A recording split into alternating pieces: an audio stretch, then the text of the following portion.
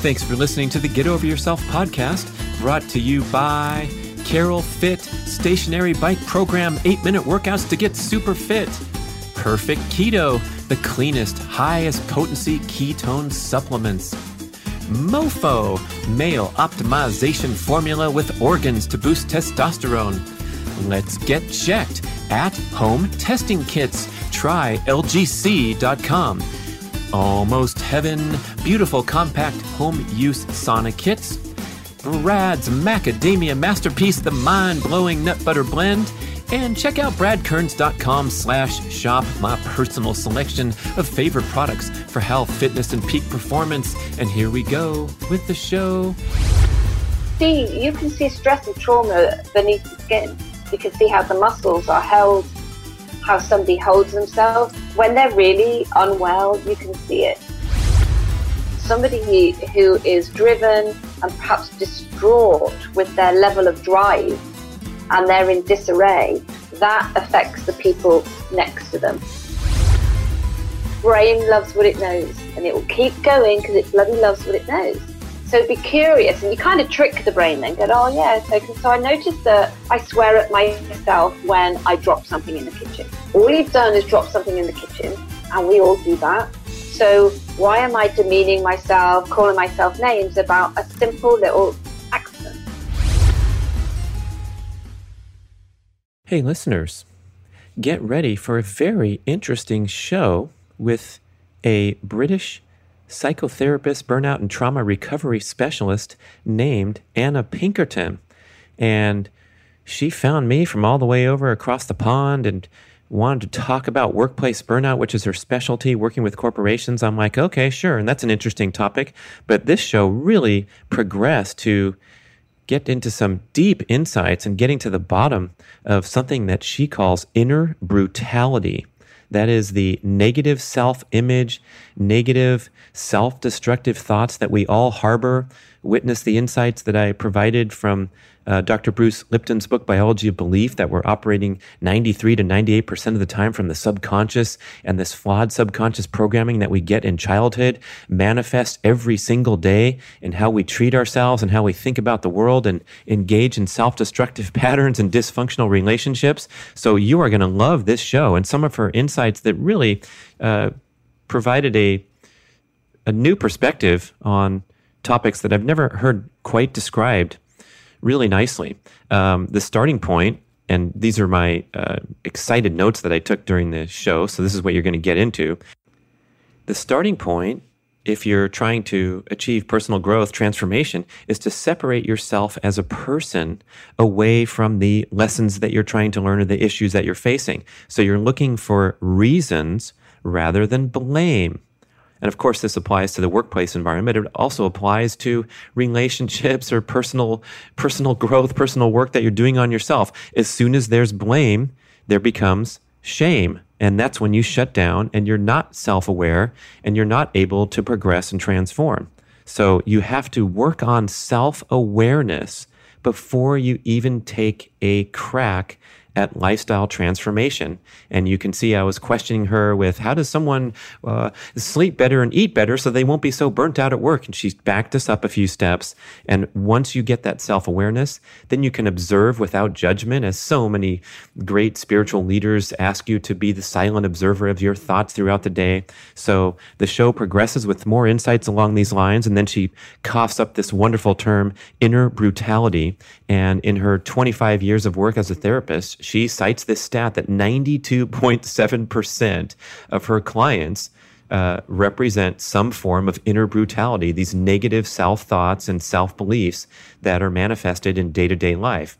And we paint some extreme examples, but I also wanted to point out, and I reference my own personal example, is I'm not inclined to call myself an idiot and curse out loud if I can't remember where I put my keys. So I congratulate myself for that. But I also have to acknowledge that underneath the surface are these self-limiting beliefs and judgments and behavior patterns that I might not be aware of very well, because obviously they're subconscious, but they're affecting my day-to-day behaviors. And a possible reason for being stuck in dysfunctional behavior patterns or non-rewarding behavior patterns and beliefs that are just lurking beneath the surface. They're not as overt as someone who's cursing themselves all day long and calling themselves an idiot out loud or under their breath. So get ready, because we are going to learn how to build companionability to self.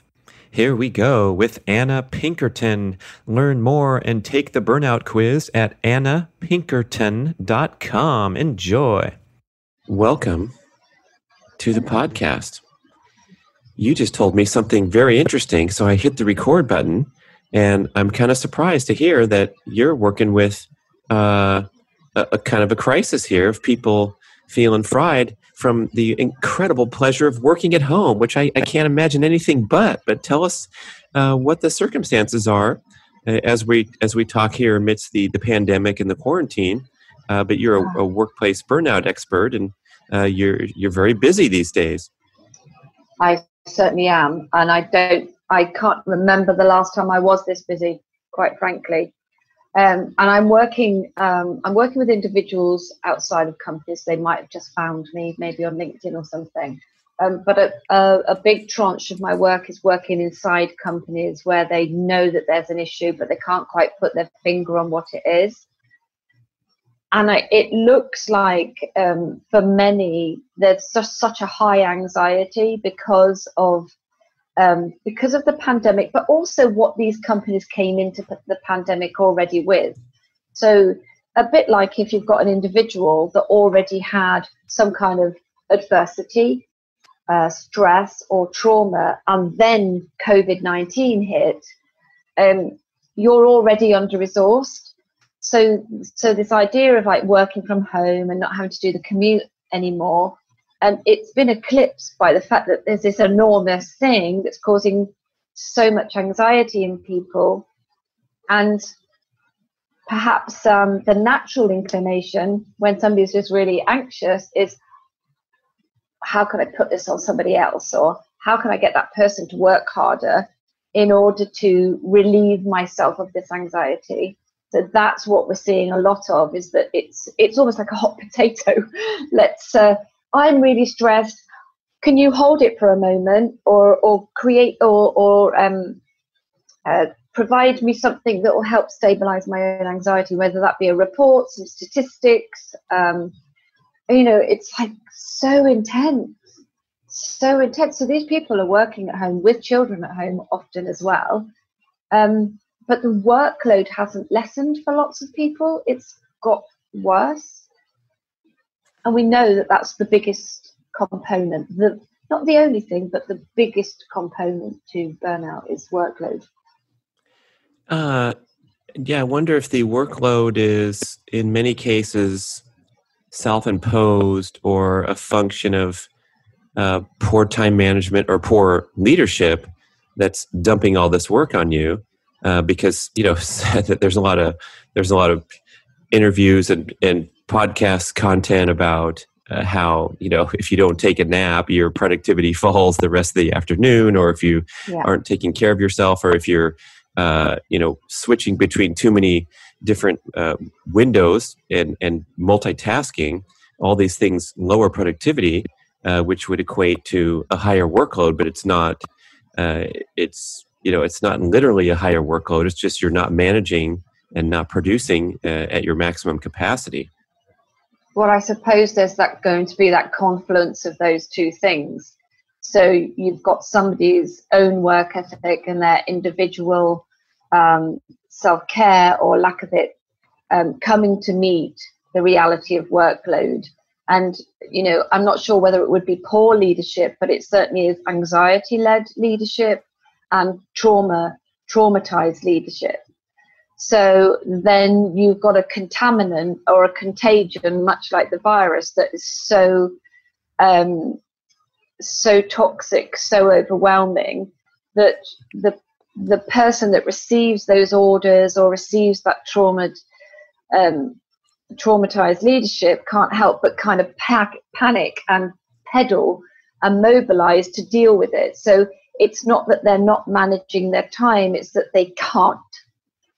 because it's just it's overwhelming. A bit like when the pandemic hit, we now are more used to being able to talk about it, what the restrictions mean.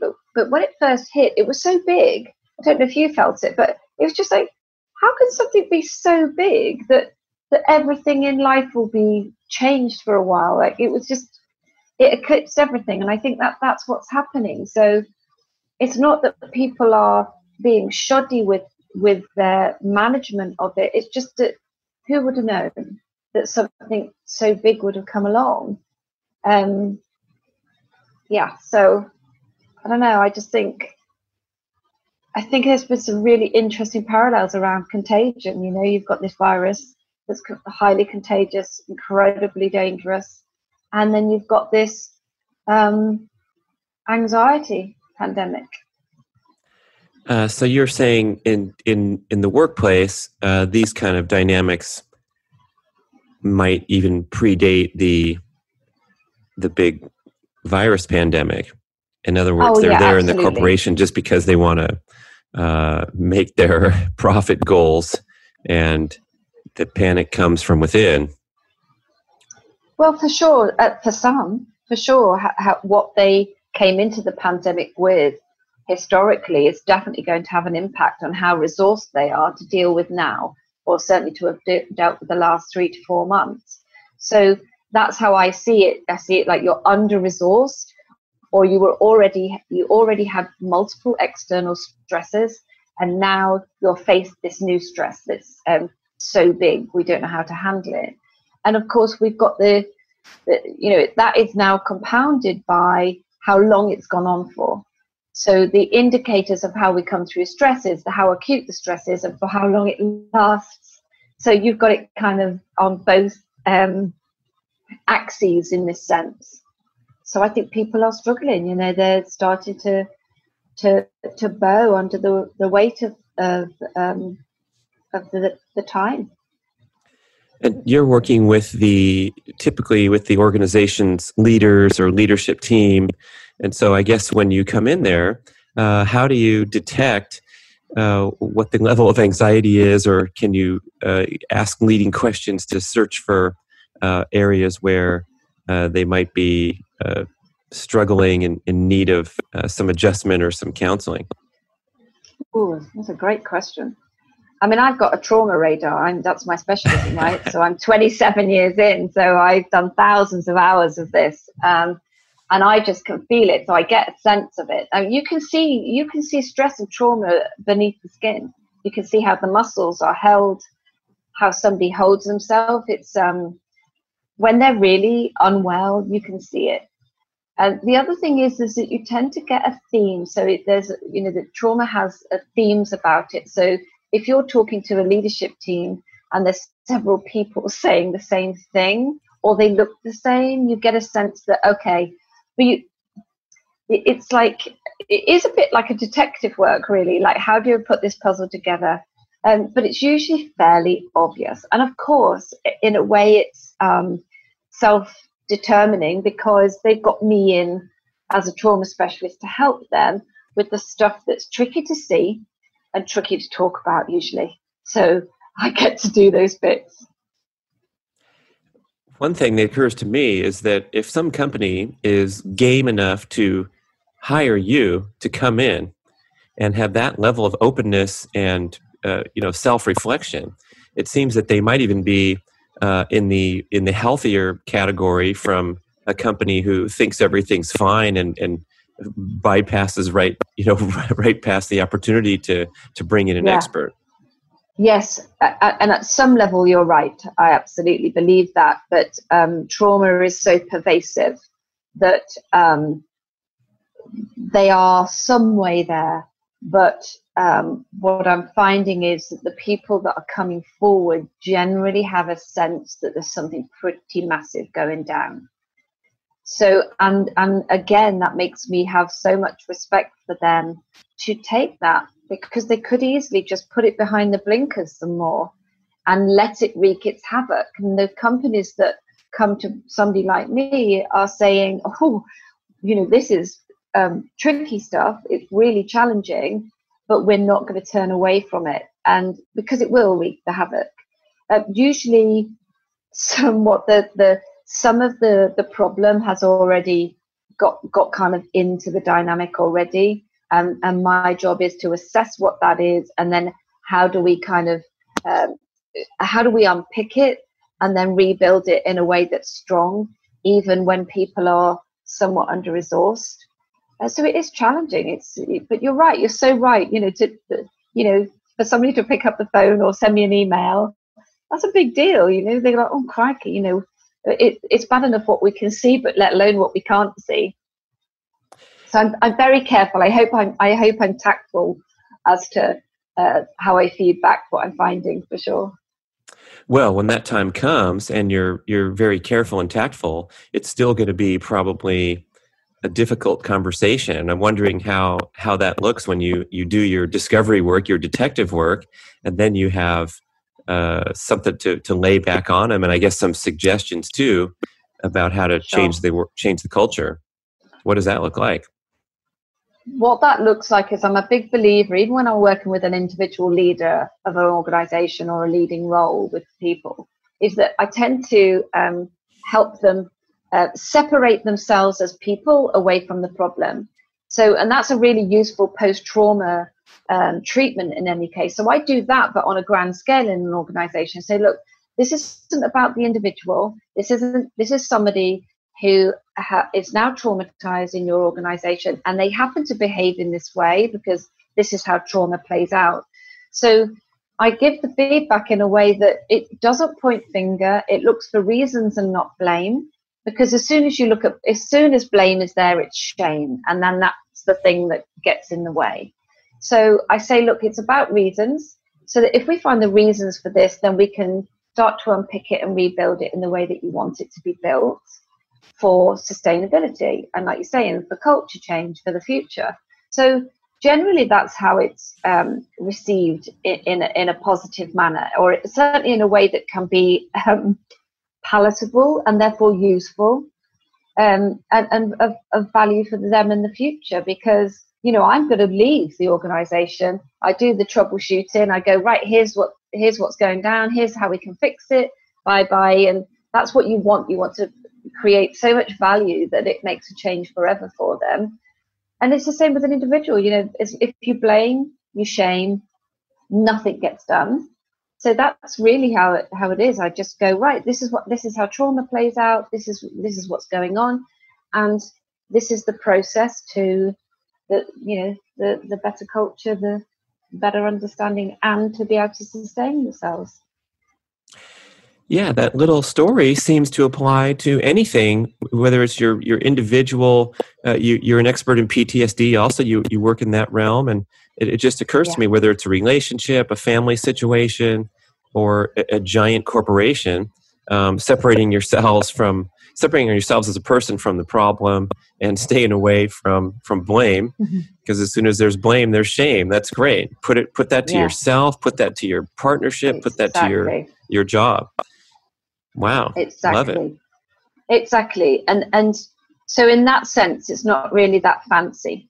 It's it can be challenging, but you just apply that same principle, and I apply that also, right, in my own life. And because there's nothing quite like being able to help somebody understand what's happening to them, and then be able to say to them, this isn't about you as a person, right? This is about your wiring. This is about your trauma template. This has been wired in. So this isn't about you, this lovely person over here that's not aching and suffering or angry and out of control. There's this other person. This is the real you. And then there's this defense because you've got trauma or you've got overwhelming stress. Okay, so people generally don't come to me and say I've got trauma or I'm traumatized, even though that is the truth. They tend to say I'm stressed beyond belief and my head's going to blow off or something, so yeah, but that is a gift for people to go, oh, it's not me. Oh, right, okay. Because as soon as the person internalizes it about themselves, the job is way harder. because you've got to get through that first. That's a different wall altogether. Right. And I think in the workplace, it's sometimes pretty clear to make that separation. But at the same time, hypothetically, my boss is a good person, but he's a real asshole in the workplace, and so it makes for tough times. Even though we play tennis on Sundays and have strawberries after, so when that's the situation, and we clearly have a separation from the great person away from the building, and then inside that dynamic, how do we sort of attack that angle if we already passed step one? Oh, I mean, that's where the educative side comes in. That if you educate everybody about what trauma is and what it isn't, how it plays out, then people get a sense of what they're seeing. Because it's very easy in an organization, like you said, even with a family or in a relationship, or you're the arsehole, I'm not, right? I don't know what's going on with me. I see you behaving like that. That looks like misbehavior to me. So I'm going to blame you. I'm going to throw this hot potato at you, whereas I'm all right. So that's the natural inclination in groups until you're really self-aware that you own it. And then, or you go to somebody and go, you just don't seem like yourself. What's going on?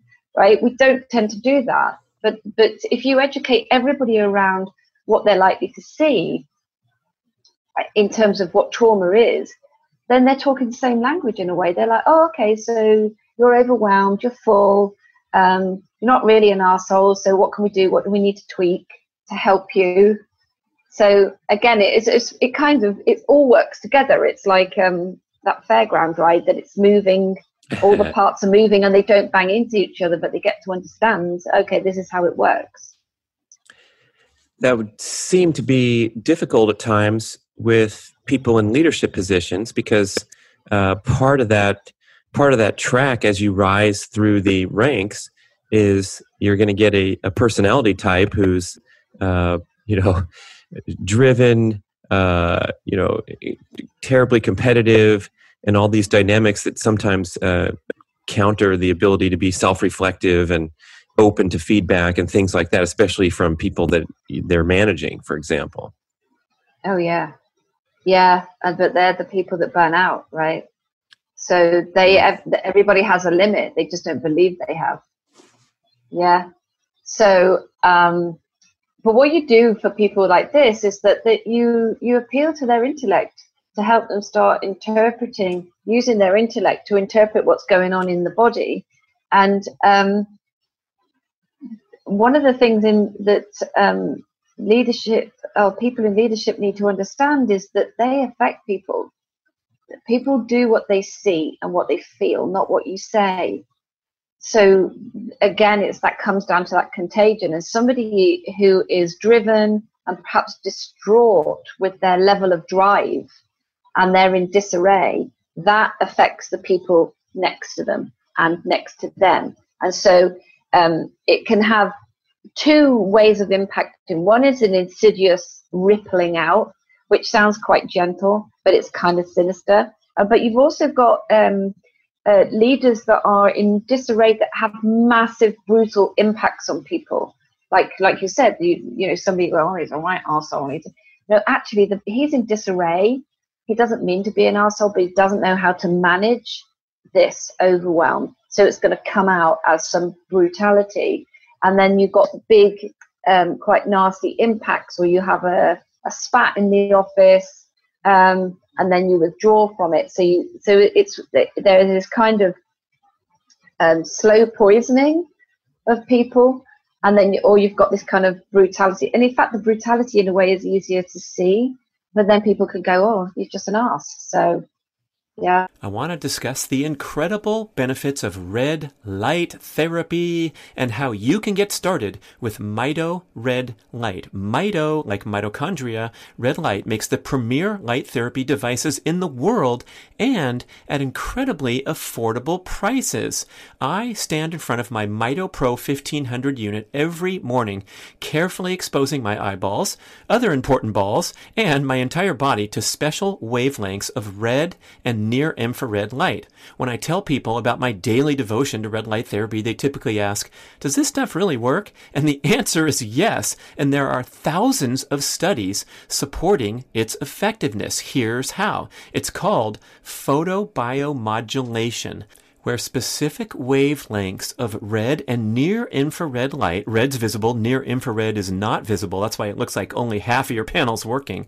These wavelengths help mitochondria in cells throughout your body produce more energy and clear waste products more efficiently. Red light exposure helps mobilize nitric oxide trapped in the mitochondria and allows oxygen to return to the cell and increase ATP production. The benefits are proven again and again for skin health, muscle recovery, joint pain, and numerous inflammatory conditions. Red light therapy is also beneficial for circadian rhythm alignment because we generally get far too little direct sunlight and too much indoor blue light from screens and light bulbs at the wrong times. You don't hear much about this benefit of red light therapy, but when I turn on those lights, first thing in the morning, as soon as I wake up, I walk across the hall, I stand in front of the panels, and I feel instantly awake and energized. And believe me, there's a lot of days where Mr. Health Guy here wakes up feeling a little groggy and a little whiny, like I don't want to get up now and get into my morning exercise routine. But when I stand in front of the lights, in 1 minute, I swear I feel wide awake. I get all that grogginess out naturally. It's super powerful, super effective, besides all the healing and the cellular benefits. I also love it for being a natural wake-up machine. You have to try red light therapy. I am certain that you will become a devoted user. And guess what? Mito Red Light offers a 60-day no-risk trial period and a special 5% discount for B-Rad podcast listeners. Just visit Mito Red Light, M-I-T-O, redlight.com, and use the code BRAD on any of their products. Go for it today and get started on your red light journey. So you've been doing this for a long time, and I'm curious whether in recent years with hyperconnectivity and the boundaries of the workplace being kind of broken down by technology, is burnout and the related things getting worse? Oh, I couldn't tell you the stats on that, but I can tell you anecdotally what people are saying to me that have properly broken down or been on the verge. That the technology has taken people to a different type of trauma trigger. I've actually worked with people that are triggered just by opening their laptop or seeing email on their phones. So there are some people that are so overwhelmed that I'm like, take that off your phone. Let's do a live session whilst you open your laptop so that I can try to help you desensitize even seeing the email. So in that sense, your traumatization is right in your living room, right? Or in your bedroom if you've opened your emails there. Oh, that sounds heavy, Dr. Ann. I've never quite encountered someone at that level who gets a stress response opening their laptop. But you're talking about a physical manifestation of these burnout tendencies because the job is so stressful that picking up and reaching for something, boom, you're in fight or flight. Absolutely. You've nailed it. You've absolutely nailed it. So sometimes it will deepen from there as well, but it'll just even be the thought of opening it. Right. So right. And that's what trauma does. It changes the thinking. And initially it may have just been a fleeting thought in somebody's mind's eye where they go, oh, I've got those emails I haven't attended to yet, or how many have I got to attend to? And then it starts to become attached to anxiety, breathlessness, panic. So it looks for some people, I know this sounds extreme, but it actually isn't, because this is what happens to people in burnout and breakdown. The whole system is sensitized to what maybe has contributed to the break in the first place. So if it's the workplace, or sometimes it's even a particular person within a workplace or the building, that's the thing that becomes the trigger. So I've actually worked with people that have got the buildings to trigger. So, okay, right, well, we can work around that, like lots of people are in any case at the moment. They're working from home, or is there a different place you can go to work that helps reduce that kind of A trauma different response? entrance, like the Yeah, celebrity quite literally. going through the alley and then into the back door instead of the front door. Yeah. Yeah, Oh, because really mercy. what you have to do in burnout, which is a type of trauma, in the treatment there is you try to reduce down the level of agitation and the sensitization, so that the person starts over time to feel that they're mastering it and they become in control of it rather than it being in control of them. So that's really what you're doing in terms of post-trauma, is that you're trying to turn the dial down bit by bit so the system's not in trauma. Yeah, and these extreme examples of someone driving up and seeing the building and freaking out, I think we can relate. We can understand what that's like.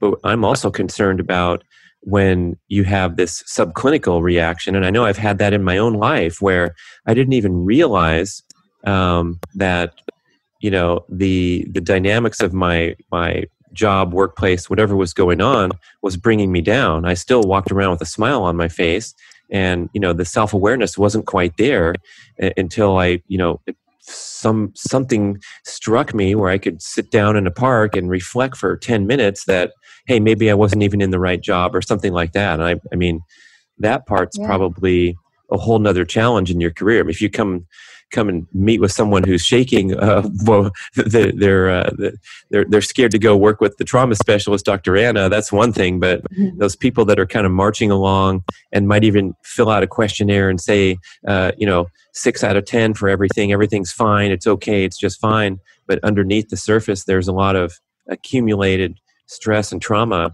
I wonder how you crack that shell.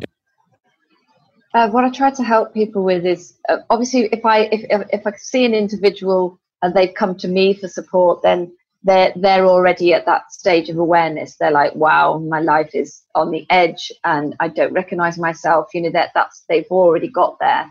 If I'm working in an organization, sometimes I come across those people who have changes in thinking that they didn't think were related to overwhelm. So that's really helpful. So I can kind of presume that as a trauma specialist, I presume that one of the things that might happen is that you start to have this gut deep dread of every day. Or I might say, and then people go, oh yeah, I've had that for like 3 months now. Or some of this joy might go. So that's one of the initial emotions that gets locked off when you're overwhelmed with stress, is that there is little joy in things, even family. And I state that in my in the burnout awareness quiz, because that wakes people up when they have no joy about being around their own family. They're just like, they feel really altered then. They feel very different. And so if you can get those when they're glimpses or just fleeting thoughts, you're like, oh, right, something's out of kilter here. Am I working too hard? Am I doing what nourishes me? Am I looking after myself? Do I like myself? Is there stuff I need to attend to? If you get if you get it at thought stage, you're lucky in a way, right? Which is what prevention education is all about.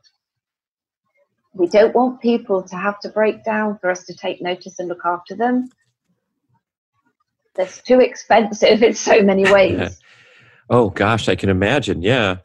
It seems like the personal health and self-care piece is pretty huge. And I'm wondering how that element comes into your practice when you're working with the person with the asshole boss that doesn't sleep enough or exercise and eats bad food. Yeah. Well, first of all, I tell them not to give themselves a hard time about that, because they've probably given themselves a good metaphorical kicking already, usually. So the way that I approach that is that you need to be able to be self-aware so that you can self-care. Because quite frankly, by the time I see people that are somewhat breaking down, is that they don't care and they can't. So if I was to say to somebody that's already kind of on their knees and they have no energy, they've got their resources are gone, they're traumatized, and I tell them to go and book a massage, they look at me as if I'm a nutcase. And they're like, where am I going to fit that in? Or I actually can't do it now. So self-care has to be way before this. When we get to somebody that's breaking, we go, right, let's learn about you. Help them be self-aware so that they can actually care enough about themselves to eat well, to exercise some more, pay attention to their sleep. Yeah? Because otherwise what we're asking people is can you go and look after yourself, even though I know you can't? You're asking them to do something they can't do, which only compounds how useless they feel. Wow, I've never quite heard it put like that. That's very interesting. And we're usually shoving material down people's throats with podcast episodes or books, and don't eat this and don't eat this. But before you crack the pages of the book, or even begin to examine all the things that are wrong with your life, we just got to increase self-awareness. Exactly, because sometimes part of the constellation of issues that break somebody down in the first place is that they weren't aware. So it's not their fault, because obviously if you're not aware, you're not aware. But to help somebody to discover all the different elements of themselves, some that they'll like and some that they won't, and that they start to build a more companionable relationship with themselves, they'll never break down in the future, right? Because they won't have, they won't expect that of themselves. They won't have to live at their bandwidth consistently. So I'm really careful about self-care techniques before awareness. If somebody's self-aware, you don't need to tell them about a self-care technique. They know, right? Mm-hmm. So it's a bit like going to Z before you've done the rest of the alphabet. If you go self-care only, you're missing out the element that makes self-care techniques useful, palatable, valuable. Does that make sense? Oh, sure. I'm wondering, like, what are the most common blind spots when someone is there with missing that self-awareness that's leading to poor self-care and so forth, and burnout and overworking? You're going to wish you never asked that question. Oh boy, here we go, people. My new book is about inner brutality. So inner brutality to self. And so what's the title? Inner Brutality by Dr. Anna Pinkerton? Yeah. Oh, she doesn't have a title. By the way, I'm not a doctor. I'm a psychotherapist. I'm not a doctor. Okay, well, you call that in the U.S. Someone who's super expert. Well, that's very nice of you. That's very kind. Sure. I might borrow that. The biggest thing, and I did some research, some kind of anecdotal research on my own diaries last year, and 92.7% of anybody that walked through the door to do work with me in the last few years had high levels of inner brutality, which means they harangue themselves, they berate themselves, they demean themselves in thought and action and diminish themselves. And what I noticed about this was that these people easily fell out with themselves and easily felt that they'd let themselves down. So it meant that in a way that inside themselves, they have divorced. They are not together. They're not integrated. They're not companionable. They're brutal, cruel to themselves. They call themselves the arsehole, the idiot, the whatever, and that it's so pervasive in our society that it's so big, like the pandemic, you almost can't see it. And we've assimilated it as normal. But this is the absolute key to so much illness, to be honest. Greetings, my fitness-minded listeners. I want to acquaint you with the Primal Fitness Expert Certification Program, the most comprehensive home study multimedia fitness education course in the world. If you want to enhance your personal knowledge of all aspects of leading a healthy, active, fit lifestyle, this total immersion course will be life-changing. I'm the lead instructor and author of the course, and we have 14 chapters of extensive written content with over 100 accompanying videos covering topics such as general everyday movement, including micro workouts and dynamic workstation tips, the full experience of gym-based strength training and all the different modalities, a complete presentation on all aspects of sprinting, both running and low impact options, an assortment of high intensity interval training and high intensity repeat training strategies, a detailed education on the principles and practical application of aerobic endurance training, and extensive commentary, the most you will find in any publication, on all aspects and symptoms of overtraining and burnout. We even have fascinating peripheral topics like integrating nasal diaphragmatic breathing, dynamic stretching, injury prevention, and developing a peak performance mindset. It's really something, this course. We went all out for over 2 years with a great team to develop this amazing home-based fitness education for you. And you get one-on-one expert email support and private Facebook group connection throughout your studies to ensure that you absorb everything optimally and you pass your series of exams and get certified. So go to primalhealthcoach.com/Brad to enjoy a very special limited time. And I'm not kidding. This is a big time discount just for you. 25% off your tuition. A fantastic premium offer at primalhealthcoach.com/Brad for the most comprehensive fitness course you can ever find. That's the work that I do with people. We look at what the inner brutality is saying and how you then rewire the brain to build a companionable relationship with self. And then you'll never break down. Because you'll see these warnings coming. Whoops. They won't even be there because you're so companionable that you do what is right for you most of the time, obviously with normal life challenges. Yeah. Right. So in the same way that I was saying that you don't need to teach somebody self-care if they're companionable to self. They'll just go, oh, I'll have the salad. I won't have the bucket of chicken and chips. Why is that? Oh, because I like myself, or I love myself, even if I don't like everything about myself. Right. I won't set myself up for a dysfunctional, codependent relationship with my asshole boss because I won't be that person that, takes steps down that path, and then it becomes trouble. I love it. Yeah. What you might do is you might go, oh, look, he's acting like an asshole. He's not an asshole, but he's acting like it. And I'm going to decide I don't want to be around that. I'm going to look after myself and I'm going to walk away. Yeah, and in my experience, the person who comes off strong-armed in the workplace it mostly needs validation and is looking for whatever it is, ego stroking and things like that, where they will be the best version of themselves rather than the worst version if you don't, counter them with more ammunition. You just kind of, bring out the best in everybody by seeing what they need the most.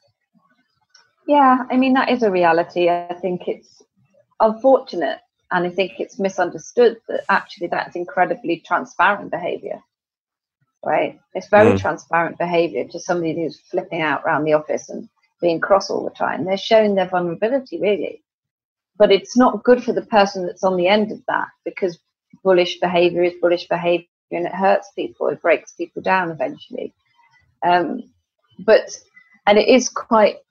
I think it's quite interesting that comes across as having a big ego, but actually they don't. They have a very fragile ego, right? So somebody that's got a nice big ego doesn't need to do that because they're looking after themselves. Give credit to other people, things like that. Exactly. So those people with a big, solid, robust ego that is looking after self will look after others, will promote others, will go, you're doing great. But the bullish person, the bullish boss, can't do that because they can't do it for themselves yet. Full circle back to the inner brutality, yeah? Once they can do it for themselves, they will never demean or diminish another person. Don't need to. Jeez, it reminds me of the insights from Dr. Bruce Lipton's book, Biology of Belief, where he references good science that we are 93 to 98% of the time operating from flawed subconscious programming. And these thoughts that are running through our head are 80% of them are identical to yesterday's thoughts. There's tens of thousands of thoughts that we form every single day. And then 80% of those identical thoughts are negative, or 90% are negative. The numbers are staggering that we're just running this tape day after day after day, which is, preponderance of negative, I love that term, inner brutality. So that's the thing that we all have to wake up to. It's like a pandemic. It really is. It's way, way bigger. It's so, that's what I was saying. It's so big, you can't almost see it. You think it's normal. You think it's normal for somebody to swear and berate themselves, call themselves an idiot, like 100 times a day. You're worthless. You have no value. You're this, you're that. And it isn't necessarily just about negativity. It's about, that's what the operating system is running. And nobody's doing it on purpose, right? We're out of control of what we can't know. If it's subconscious, it can't be, it's nobody's fault. But I think we have to become aware, be prepared to be aware, so that then you gain some control over your operating system, right? Right. I didn't want to have an operating system that was telling me I had no value. So I had to be, okay, I've got to become cognizant of what the wiring is saying, what it's running. Right. Very well said. I think that's nice to distinguish it that way from the extreme examples that we've tossed out, like this self-flagellating talk where I'm such an idiot here, I'm such an idiot there. And I would say I never say that to myself. I'm too smiley and I'm okay on all these different levels. But underneath the surface of that, I'm doing things that I'm not even aware of that negative bias, and then have to wake up to it later, where it's like, why did I do that? Why did I waste all that time in that interaction that didn't serve me? And all those different examples that are kind of underneath that extreme manifestation of inner brutality. And that part's really interesting, because I think, if it's subconscious, it's not on our minds. We're busy. We're super busy and slammed with an email inbox. We don't have that time to reflect on whether we're, deficient in self-care or self-awareness. Right. Absolutely. And that's why, that again, it's reasons and not blame, isn't it? Because the whole point of something being subconscious is that you're not conscious of it. But what you can see as a clinician, from my point of view, is you can see and hear the brutality. And you can often, in the way that somebody talks and conveys their story, their experience, you get a sense. So I'm quite a visual person inside here, and I can go, I can see the constellation of this brutality, how it holds somebody down, or how it's now wreaking havoc with them. And then what you do is you go, right, this is how the brutality is playing out. And this is the same in teams, by the way. This is absolutely the center to why teams are having issues, because one person has an extremely high level of inner brutality, projects it out onto somebody else. That person has inner brutality. They think it's them. I'm not managing him very well. And so nobody's really talking about the wiring, of course. Who does? Except people like me. You don't. If you again take the people away from it and say, this is what one person's wiring is doing to another person, and it's creating an absolute nightmare in this organization. Okay, let's look at it as though it's wiring, and let's rewire it then. And how does one begin that process of rewiring? It's about making a decision. I call it the vow, taking a vow towards self, where you become committed and utterly dedicated to building a companionable relationship with self. So more than compassion. So compassion is passive. Companionability is active and dynamic. So I can have compassion to somebody on the other side of the world and go, I'm really sorry they're going through that. And that's passive. I can't be a companion to them. So companionability to self is really active, where you get alongside yourself and you're encouraging and supportive. And you do not demean and diminish yourself. You do not swear and berate yourself. What you do is you go, that's interesting that I did that. I wonder why I did such a thing. So you become inquisitive and curious around what you do and feel, rather than critical, which just closes you down again. The observer of your thoughts and your actions. The silent observer, as they say. Yeah, it's like what I call it is like you look at self with a wide angle lens. Be prepared to see what's inside, but put the companionability in first, because if you don't like what you find inside here, you're going to fall out with yourself. So you've got to go, okay, I might not be keen on that, but because I'm practicing companionability to self, I'm prepared to see, do I want to live with that or not? And once you're more self-aware, you get to choose. You get to choose. Whereas if it's not conscious to you, you're at the mercy of the wiring completely. That makes sense. Right. I imagine there's a blank piece of paper and all of a sudden it's getting filled in with all these insights that we finally are taking the time and making that commitment to self to put them down there. Is that actually how your process might go, including written exercises, or I guess if you're working one-on-one with the client, they're unloading some storage off of the hard drive. Exactly. That's exactly it. And I do use that. I do use visuals. I do use pictures. I'm an art psychotherapist for a start, so I tend to, and that's how I see it. So it's about, and one of them is really simple. Just put a circle on a blank sheet.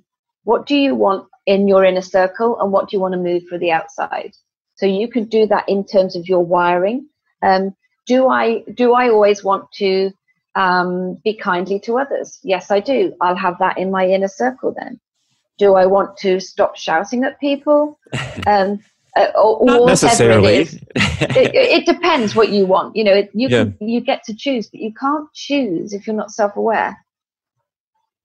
But the companionability has to be there as your guide, if you like, the thing that sustains you and helps you navigate that self-awareness journey. Because if you go in with the brutality and you start looking at what's inside, you're going to fall out with yourself, or you're going to feel like you've let yourself down. And those are the two things that we're trying to get away from. So that we'll always make mistakes. But if we meet the mistake with a companionability, we just go, okay, I don't feel so good about that. How am I going to do differently next time? Move through it. Whereas with inner brutality, what we do is go, I made a mistake. I can't forgive myself. I'm going to feel guilty for the rest of my life. I'm going to stick. And you carry that for life. And then everything becomes heavy. You carry that into anything you do. Absolutely. Right. That becomes part of your MO. So even that simple exercise of drawing the circle and then the stuff outside of the circle, and I guess you're going to, everything's in the circle when you start, and so then you're going to make a distinction. And the stuff outside of the circle is patterns that you identify or traits or whatever it is. I spend late nights answering email and getting frustrated, and I do that all the time. So I'm going to put that outside of the circle and say that I'm going to flip the lid closed as soon as I feel stressed when I'm catching up on email or things like that, I suppose. Yeah, and there's a deep what's the word, formula that's going with that, you see, because a lot of people think that their value is based on what they do. So so they may inadvertently open the laptop at 10:30 at night, let's say, because they think they're a more valuable human being if they do that. So the companionability to self means that you have value, whether you're sat on the sofa staring forward doing nothing, or whether you're running a multi-million-pound charity. You have to be a valuable human being no matter what. It can't be contingent on anything. It can't be based on anything. Otherwise, you've given your value over to something outside of you, and then you're not doing the job of looking after self. That makes sense. Oh, it makes sense to about 99.5% of us. I don't know about over on your side of the pond, but I think that's the story of modern life, and we're all trying to extricate from that with varying levels of success and continued, daily growth and getting up again and trying to build that inner self-respect so that we can release attachment to the outcome of what we're doing. And it's pretty difficult because the world's teed up to measure and judge us, huh? Well, and we can't do it if we've got inner brutality there, because Mm-hmm. Inner brutality is either there or you're either your own worst enemy or you're your own best friend, and there isn't a middle ground there. And I mean, this is challenging work, right? Challenging. What percentage of your people that you've engaged with are starting with that inner brutality? 92.7%. Right. So it's crazy. And actually, to be honest with you, it's very rare that you'll find a human being without it, because it's so normalized that people have fallen out with themselves, particularly in the UK.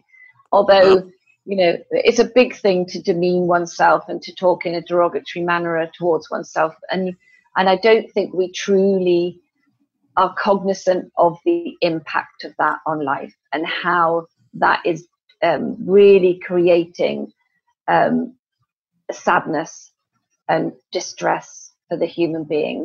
It's just so big. But I that's what my challenge is to write a book and a manual so that I can train people in this methodology, because it works.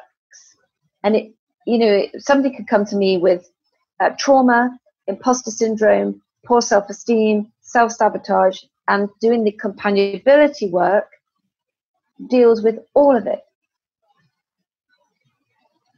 All of it. Sure.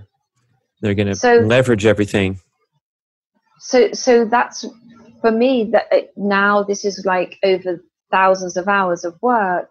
It's coming to let me put the work and my energy into what's really going to help, where the core work is. And it is about turning the dial down on the brutality and till you can switch it off, and then turn the dial up on the companionability so that becomes the new normal.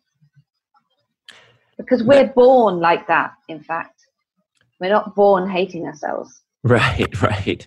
Yeah, we get programmed from ages 0 to 7, according to Dr. Lipton and others in that research. And whenever we first get criticized for doing something that didn't work out, and then we start to internalize everything, and then pretty soon we form these rigid beliefs, and they're very hard to extricate from.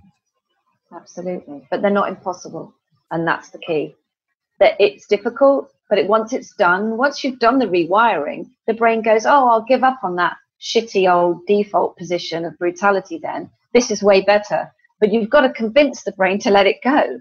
So that it tips over to, oh, I'll be companionable forever. That means I'm quiet inside. That means I live with ease. That means I live with contentment in a way that I never have. So you've got to convince the brain. Yeah, it's tricky. It's a wrestling match for a while. And how do you facilitate that exercise? You have patience. So what I do is I help people understand what the circuitry is saying. Again, it's not you. This was programmed in. This is the program that's running. Does it suit you? Yes, no. Oh, no. Okay, right. It doesn't suit you anymore. Right. It doesn't serve you at all. You check out how it does serve, if so. And then you go, right, what doesn't? What needs rewiring here? And then you just, over time in conversation with the person, you look at what the core beliefs are. Are they true? Do they make sense? Do they serve you? Change the core belief. And then the brain's going, really? You can change these things that seem totally immovable? And so you're teaching the brain that actually you've got this plasticity, right? You can move it. You can mold it. See, this is why I sometimes say to people, it's not mindset. This is not mindset. It's jelly. It's very wibbly wobbly. I mean, you have to persevere to change the look of it, to make it go, oh, okay, it's prepared to give it out for the better. So for the listeners, there's some takeaway exercise we can implement. I imagine spending a few minutes every day with a journal and looking at the facts versus the beliefs, or something where we can build some momentum to do this this progress from inner brutality toward companionability. Companionability? Did you make that word up, Anna? Yeah, see, No, it's the true word. Oh, okay. But I've had lots and lots of practice saying it. So, but I do think for the book, I'm going to have to find something that is a little bit easier to say. Oh, no, I like it. I assumed you made it up, and I thought that was pure genius. So we're just going to go with that. Okay, well, I'll take it. Why Companionability. not? Yeah. Companionability to self. Yeah.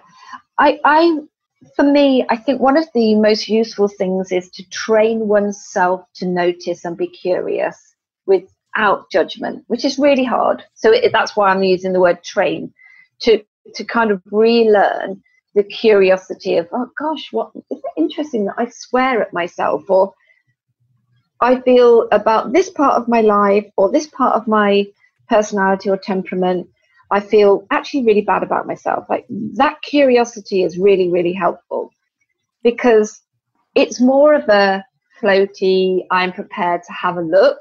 So it doesn't scare the brain, because if you go too hard on it, the brain's going to go, oh, I bloody love my old default. I love my brutality. I love it.